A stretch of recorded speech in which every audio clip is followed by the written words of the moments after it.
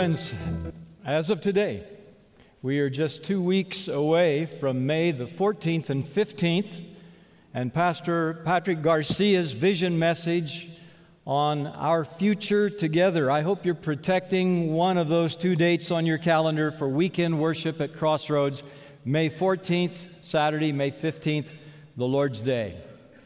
And by the way, just as a reminder, next weekend is Mother's Day.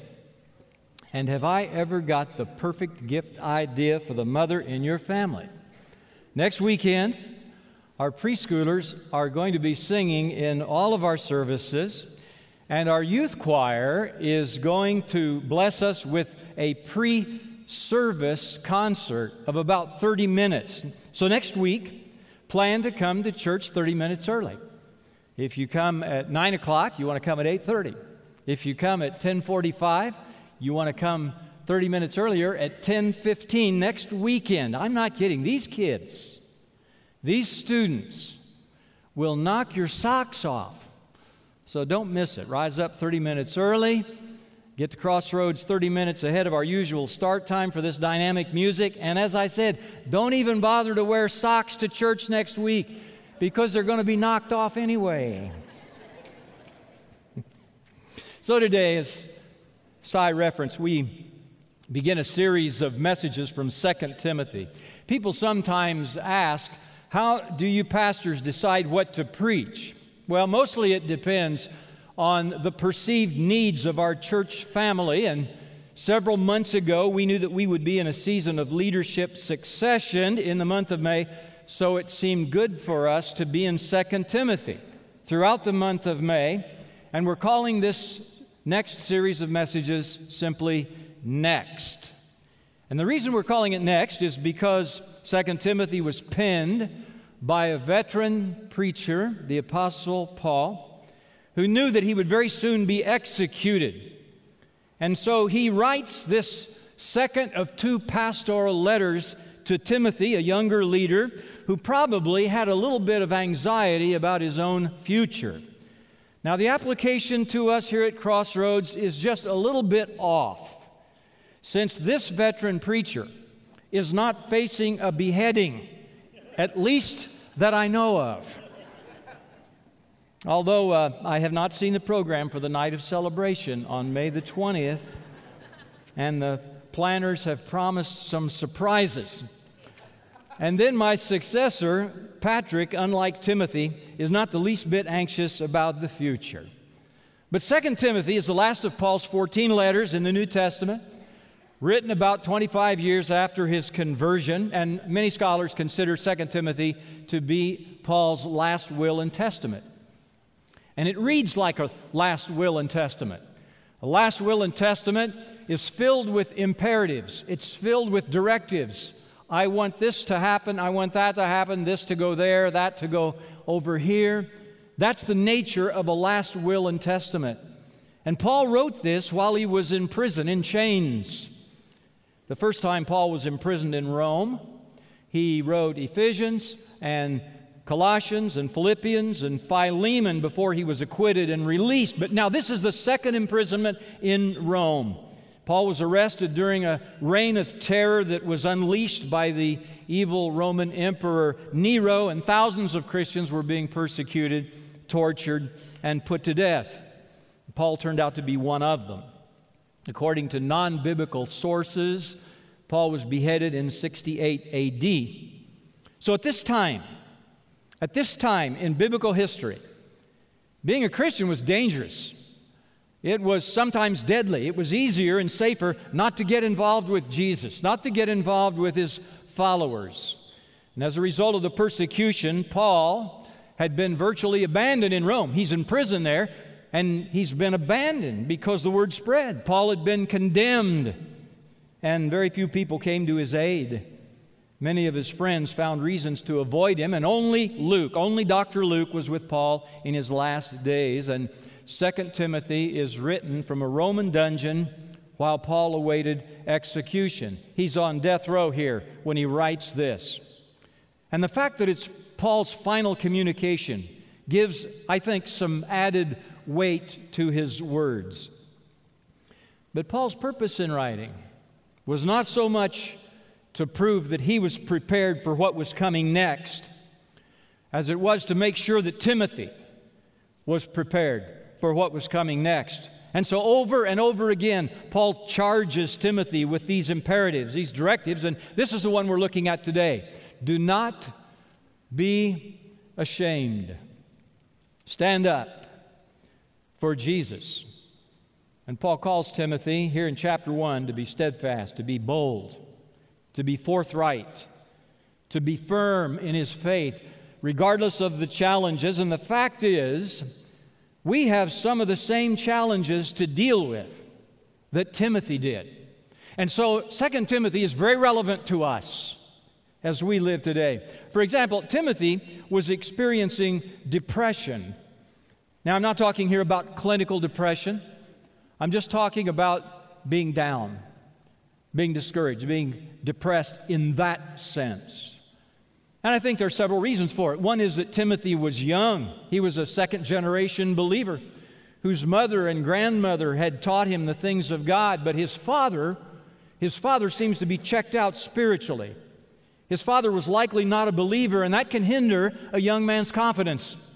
That can hinder a young man's spiritual development and leadership. Well, we also know that he had some health problems. In 1 Timothy chapter 5, verse 23, Paul references his stomach issues and his frequent illnesses. And you know as well as I do that chronic sickness can cause a person to be down.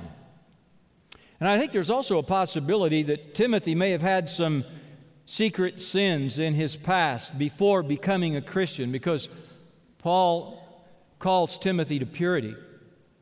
And he charges him to flee the evil desires of youth. And he writes to him about the value of a clear conscience. And nothing messes with a person's conscience like the sins of the flesh. And maybe most of all, Timothy just knew intuitively that he was no Apostle Paul. There's no evidence that Timothy had miracle-working power like the Apostle Paul. There's no evidence that Timothy had an exceptional mind like the Apostle Paul. No evidence that he had these exceptional public speaking gifts like Paul. But in 2 Timothy chapter 2, verses 20 and 21, Paul reminds him that God can use ordinary people just as well as giants of the faith.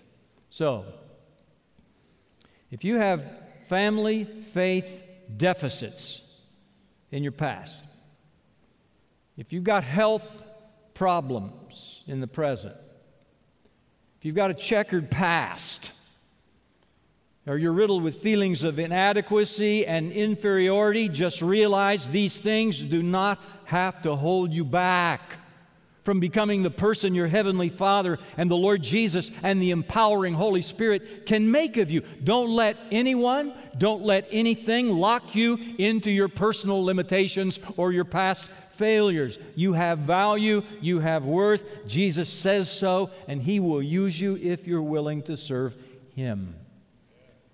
Well, Timothy was also experiencing opposition.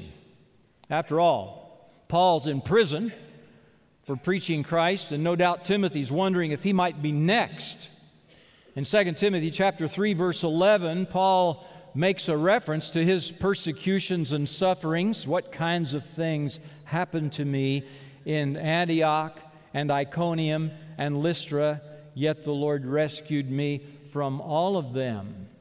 And then he added, for Timothy's benefit, and I think for our benefit too, verse 12, he says, in fact, Timothy, everyone who wants to live a godly life in Christ Jesus will be persecuted, while evil men and impostors will go from bad to worse, deceiving and being deceived. But Paul charged Timothy to stand up. Stand up to opposition. But here's how you stand up to opposition as a Christian. Fight the good fight.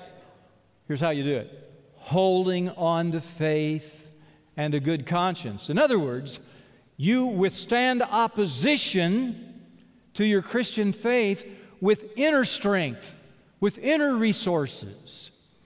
And Paul encouraged Timothy not to be defensive when he was opposed. 1 Timothy chapter 4, verse 12. Don't let anyone look down on you because you are young, but here's what you do. Set an example for the believers, he said. And so that's what Paul warns Timothy to do when you meet opposition. And then he details what the opposition is. And here we have it in 2 Timothy chapter 3, beginning in verse 1. This is a long list. I want you to look at this list. Paul says, Timothy, mark this. There will be terrible times in the last days. So Paul and Timothy are living in the last days. The last days started on the day of Pentecost and proceed right up to the present. And we are in the last days of the last days. There will be terrible times in the last days. People will be lovers of themselves, lovers of money, boastful. Sound like a presidential campaign. Proud, abusive, disobedient to their parents, ungrateful, unholy, without love, unforgiving, slanderous, without self-control, brutal, not lovers of the good, treacherous, rash, conceited, lovers of pleasure rather than lovers of God, having a form of godliness, but denying its power. So, friends, this warning is not just for Timothy. I'm telling you, in America right now, we are facing the stiffest opposition to the truth of God and the stiffest resistance to the grace of God that I have seen in my lifetime. So Timothy was dealing with depression, he was dealing with opposition, and finally he was experiencing desertion. Some of the brothers were so intimidated by Rome's opposition, they'd given up. And Paul wrote about it in 2 Timothy chapter 1, verse 15. He says, "You know that everyone in the province of Asia has deserted me, including Phygellus and Hermogenes." And so here's Paul, who's talking about desertion. And Timothy's feeling the impact of that because of Paul's imprisonment. And toward the end of the letter, Paul pleads in 2 Timothy chapter 4, verse 9, he says, "Timothy, do your best to come to me quickly, for Demas," one of Paul's co-workers, "Demas, because he has loved this world, has deserted me. Only Luke is with me." And then in 2 Timothy 4, 16 and 17, he adds, "At my first defense," in other words, at my first trial, "no one came to my support." He didn't have anybody testifying in his behalf. "But everyone deserted me." And then he adds this, "May it not be held against them. But the Lord stood at my side and gave me strength." So, can you be comforted? Can you be content? Can you be steadfast, knowing that the Lord is standing at your side to give you strength when it seems that all others have abandoned you? Or does desertion by others deflate your zeal? Are you that exceptional person in your workplace, in your neighborhood, in your family, in your circle of influence? Are you that special, exceptional person who can stand alone as a Christ follower that heartens and strengthens and inspires and leads others? In the face of these challenges, Paul appeals to Timothy. "Timothy, do not be ashamed." He says it no less than 4 times, 3 times in chapter 1, once in chapter 2. Do not be ashamed. Stand up for Jesus. And then to fortify this charge to Timothy, and for the benefit of all of us gathered here today, Paul provides the benefit of his example about how to do it, how to have this dynamic faith in the midst of discouraging circumstances. And here it is. First of all, be grateful. Have a grateful heart. And this is so foundational to a resilient faith. Look at Paul's words here in chapter 1. He starts out. He says, "I thank God." He's on death row. He's not having a pity party for himself. He says, I thank God whom I serve as my forefathers did. And his heritage was a Jewish heritage. His forefathers were faithful, godly, Jewish men. I thank God whom I serve as my forefathers did with a clear conscience. As night and day, I constantly remember you, Timothy, in my prayers. Recalling your tears, I long to see you so that I may be filled with joy. I have been reminded of your sincere faith, which first lived in your grandmother Lois and in your mother Eunice, and I am persuaded now lives in you also. For this reason, I remind you to fan into flame the gift of God which is in you through the laying on of my hands. For God did not give us a spirit of timidity, but a spirit of power, of love, and of self-discipline. Right out of the box, Paul says, Timothy, I thank God for the faith of my forefathers, and I thank God for you, and I thank God for your unpretended faith, and I thank God for the sincere faith of your grandmother and your mother, and I thank God for the gifts that He's given you that are devoted to building up the faith of others. And Timothy, I thank God for giving us both a spirit of power, of love, and of self-discipline. So how do you answer the question, is it worth it? Is it worth holding on to sincere faith when you are facing a life-threatening disease? Is it worth holding on to sincere faith when you're being verbally abused or ridiculed in the workplace every day? Is it worth holding on to sincere faith when your spouse has been unfaithful to you? Is it worth it to hold on to sincere faith when your situation doesn't improve in spite of your prayers and even gets progressively worse? Well, like Timothy, this question has to be answered in the context of your family. Is the salvation of your family worth the battle? That's what we're talking about here.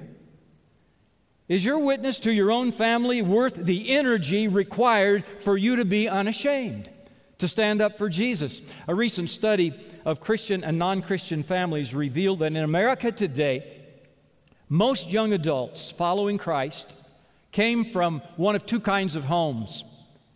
Non-Christian homes, where they were converted in their teens through an effective local church youth ministry, or they came from devoted Christian homes where they grew up loving Jesus because they saw a mom and dad who modeled a love for Jesus that permeated their lives. Now listen to this conclusion. The fewest young adult believers came from homes that were nominally Christian. Now I find it incredibly sobering that in America right now, the chances are better for a child growing up in a non-Christian home to become a committed Christ follower than for a child growing up in a home that has a token, indifferent, apathetic, lukewarm, shallow, take it or leave it commitment to Jesus Christ. Folks, right now I'm so stoked, and that's the right word, stoked, about what's happening in our youth ministry at Crossroads. I want you to look at these guys up here on the screen. This is an incredible team that the Lord has brought together at Crossroads for such a time as this. The guy at the top in the middle, Daryl Marin, fairly new, in his first year with us. Our family pastor. Thank you for the applause. I take it that was from his wife, Jen. Daryl heads up our family ministries program and department. Ross Langston, there on the left. You saw his wife, Nikki, make announcements today. Ross and Jacob Stewart down there with a beautiful smile. There are high school pastors. Mark Silen, our longtime experienced middle school pastor. Andrew Bondurant, our children's pastor. Folks, These men right here and their co-workers are taking family ministry to the next level in our church right now. And there's a dual emphasis on partnering with moms and dads to disciple the kids at home, and at the same time having a compelling student ministry outreach at church. We want to reach those kids from non-Christian homes through our youth ministry. And we want to take our kids that come from committed Christian homes to the next level in their leadership. Pray for these pastors. Support them in any way you can. I'm telling you, too many kids today are being allowed to make their own decision to forego any kind of Bible teaching, any kind of spiritual development. And a 12-year-old, a 13-year-old can criticize the church program, or they don't like one of their youth leaders, and mom and dad just fall into line with that negative thinking. Listen. Who's in charge here? Who's spiritually leading in your home? I tell you, I could have been easily distracted from the Lord and the Bible and the church and youth ministry during my junior high and high school years. But my mother and dad decided that that was a hill that they would die on. And I stood a full head taller than my dad when I was 17 years old. And I was an athlete, and I thought maybe I had outgrown some of what was going on at church. And my parents stood up to me, and they stood up for Jesus. And as a result, I cannot tell you how thankful I am for them. Will your children one day rise up and call you blessed? Your children are watching you to find out. They want to know if Jesus matters. Do you worship faithfully? Do you serve gladly? Does your faith have a vitality to it, or are you just sleepwalking spiritually, going through the motions? Is Jesus real enough to change how you talk to each other and how you treat each other in the family? Does the Bible factor into the way you handle challenges in your home, the way you deal with problems in your home? Be thankful for the people in your life, like Lois and Eunice in our text, who helped Timothy not to be ashamed and to stand up for Jesus, and then be that kind of person in your family, in your home, that inspires loyalty to Jesus in your sons and daughters. Be grateful. Secondly, he says, be hopeful. So being grateful is foundational, but there's more. Here in 2 Timothy chapter 1, verse 8 and following, Paul says to Timothy, Timothy, do not be ashamed to testify about our Lord. And don't be ashamed of me, His prisoner.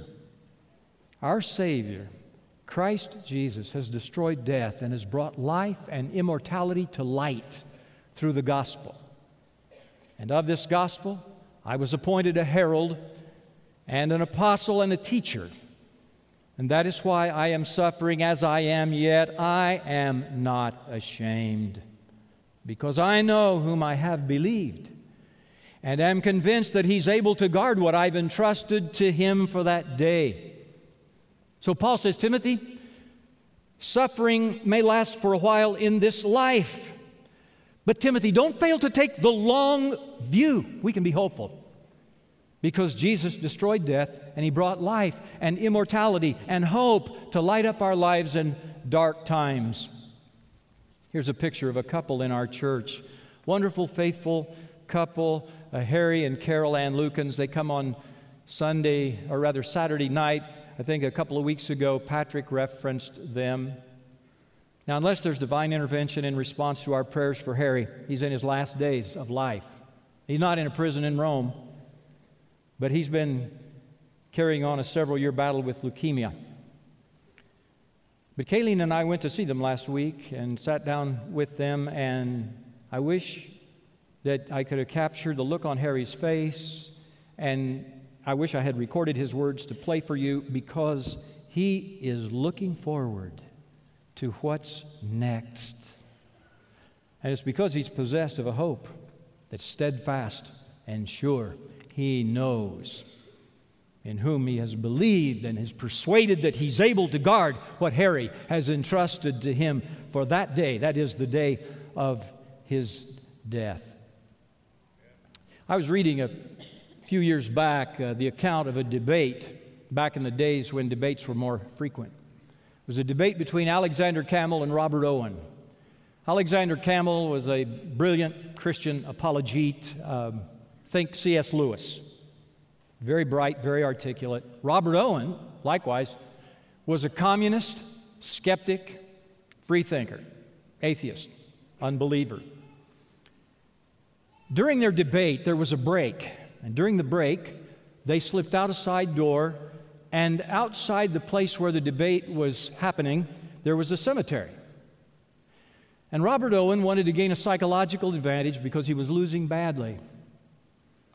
And he went over and propped his foot up disrespectfully on the headstone of one of the graves. And he looked at Campbell and he said, "You know, I'm not like a lot of people." He said, "I don't fear death." And Campbell looked right back at him and said, "You may not fear it, but do you have any hope in it?" And the answer is no, he didn't. You may not fear it, but do you have any hope in it? Well, we have hope in death. So that means that whatever we experience in this life, and there are some tragic things that people have to deal with, we can be hopeful. And I'll tell you this, if you're grateful and you are hopeful, you're not going to be ashamed, and you're going to stand up for Jesus regardless of what's going on around you in life. Sometimes we get so caught up in life and living, we see what's happening here right in front of our faces. We don't see the big picture. We're too nearsighted. We need to be more farsighted. The greater life, the hope of heaven, it can get into our blind spot. And we mustn't let that happen. Be grateful, be hopeful. One more thing. Be faithful. Be faithful. In 2 Timothy chapter 1, verse 13, Paul says to Timothy, "What you've heard from me, keep as the pattern of sound teaching with faith and love in Christ Jesus. Guard the good deposit that was entrusted to you. Guard it with the help of the Holy Spirit who lives in us. May the Lord show mercy to the household of Onesiphorus, because he often refreshed me, and he was not ashamed of my chains. On the contrary, when he was in Rome, he searched hard for me until he found me. May the Lord grant that he will find mercy from the Lord on that day." So Paul's charge to Timothy to be faithful here included a word of commission and a word of commendation. First, there's a word of commission. Paul's instruction to Timothy here almost has the feel of a warning. Keep the pattern of sound teaching. Guard the good deposit that was entrusted to you. Guard it with the help of the Holy Spirit. Sound teaching was the good deposit needed to be protected, to be propagated. And this impresses on me that having a literate Christian faith matters. Knowing what you believe, knowing why you believe it. Albert Mohler recently wrote about the scandal of biblical illiteracy. And he cites research revealing that fewer than half of adults can name the four Gospels: Matthew, Mark, Luke, John. Many Christians cannot identify more than 2 or 3 of the disciples by name. According to George Barna, 60% of Americans can't even name 5 of the 10 commandments. And he said, no wonder people break the 10 commandments all the time. They don't know what they are. The bottom line, increasingly, people are biblically illiterate. There was some pretty funny stuff that was a part of that survey. 12% of people surveyed believe Joan of Arc was Noah's wife. Almost half believe that Sodom and Gomorrah were husband and wife and that they lived happily ever after. That's a problem. A considerable number indicated that the Sermon on the Mount was preached by Billy Graham. So we're in real trouble. And friends, it's not going to change until we realign our values. as long as we read the newspaper daily and we read the Word of God sporadically, as long as we watch 6 hours of television a day and struggle to find 10 minutes a day for devotions, as long as we prefer 50 Shades of Grey to the 66 books of the Bible, as long as we care more about keeping up with the Kardashians than we do keeping our minds stayed on Him, as long as we're more interested in 60 minutes on Sunday night than 60 minutes of worship on Saturday night or Sunday morning, we'll continue to be biblically illiterate. Keep the sound teaching, guard the good deposit, guard it with the help of the Holy Spirit that lives in you. You cannot do that on autopilot. That has to be intentional. Be determined to go to the next level in your biblical literacy. I'm so proud of the men and women who are a part of our small group Bible studies, who are a part of our classes on Sunday morning, who are a part of our Monday night support groups, part of our Bible study fellowship for men and women and our men's fraternity. And let me just say this. Your faithfulness as a Christian is linked to the soundness of the biblical teaching you're getting. And that's why, if you come to this church, you're going to hear sermons that are loaded with Bible references, because the Word of God is living and active, and it'll change your life for the better. And the more you're exposed to it, the more of it you hide in your heart, it will keep you from being ashamed. It will help you to stand for Jesus on dark days.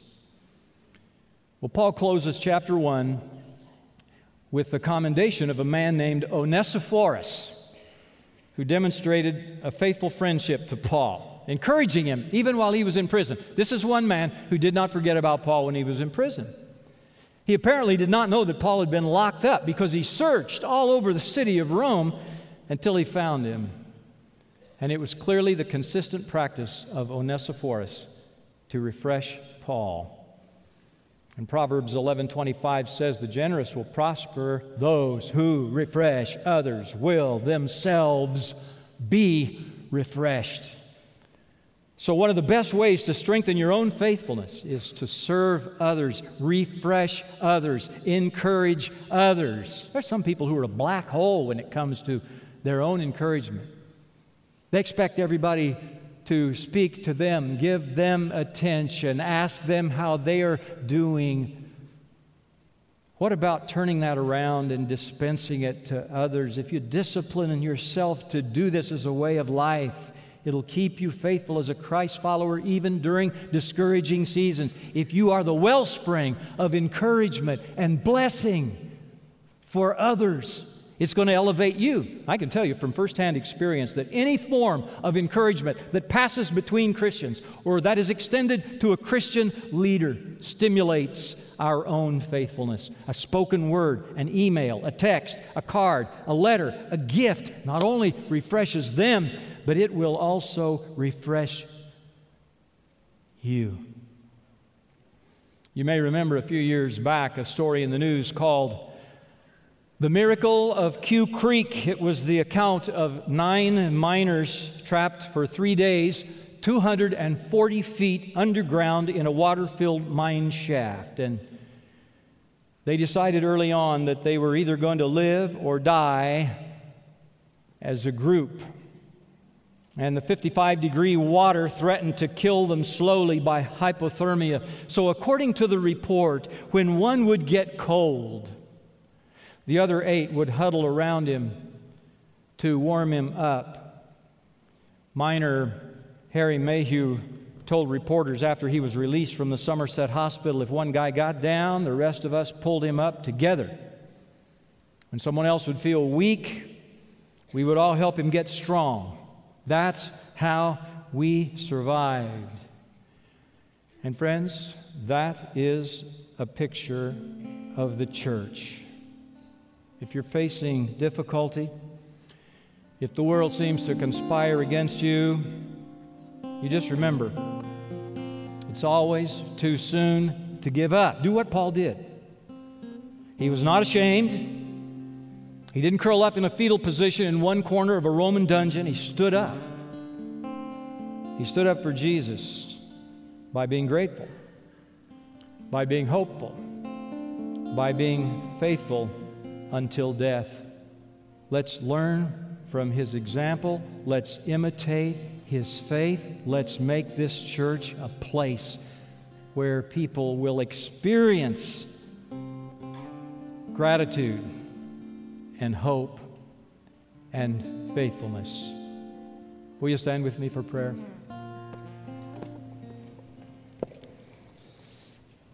Father God, I thank You for Your word. There's just no book like it, Father. The depth of insight from the Apostle Paul to Timothy that we get to overhear and benefit from. So many good takeaways for us this morning. So many good things to live out throughout this coming week. Lord, we pray we would be not only hearers of the word, but doers of the word now. In Jesus' name we pray. Amen.